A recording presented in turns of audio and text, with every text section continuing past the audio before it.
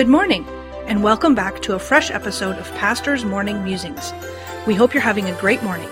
This morning, Pastor Jeff will share with us another great thought from the Word of God. Pastor Jeff, where will we be musing this morning? Good morning. Today we'll be in the book of Jeremiah, chapter number 7, beginning in verse number 1. The word that came to Jeremiah from the Lord, saying, Stand in the gate of the Lord's house, and proclaim there this word, and say, Hear the word of the Lord, all ye of Judah, that enter in at these gates to worship the Lord. Thus saith the Lord of hosts, the God of Israel, Amend your ways and your doings, and I will cause you to dwell in this place. Trust ye not in lying words, saying, The temple of the Lord, the temple of the Lord, the temple of the Lord are these. Jeremiah was a prophet of God called to warn God's people about the impending chastisement of God on them. The call was to turn back to God and to amend your ways and your doings.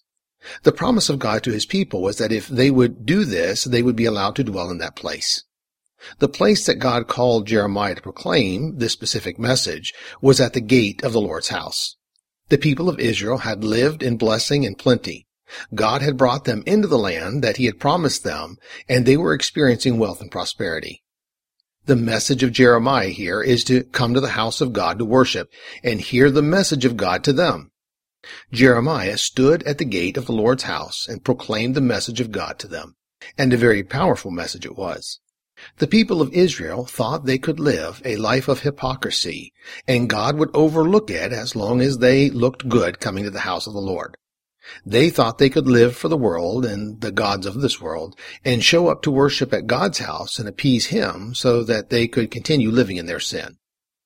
The message of chapter 7 and 8 is one that is very stern. God is not mincing any words with them.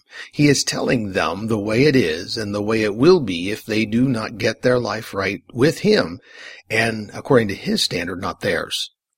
The outcome of not listening to the message of God was a dismal future. As I was reading through here this morning, I first excitedly read that Jeremiah stood at the door of the Lord's house to proclaim his message. Then it started to get more serious with the sin of God's people, and then the chastisement was really serious. God gave to me the thought that the church sometimes needs the message of rebuke from God because they are living in hypocrisy. They do not need the rebuke of the pastor. They need the pastor to give the message from God. And sometimes that message is you better get right with God, or chastisement is the next step.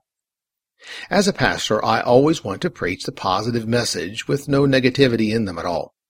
But that's not always the message that God's people need to hear. God wants the pastor to bring to his people his message, regardless whether it's negative or whether it's positive. So let me leave you with this one last thought for today, 2 Timothy 4:1. I charge thee therefore before God and the Lord Jesus Christ, who shall judge the quick and the dead at his appearing in his kingdom. Preach the word.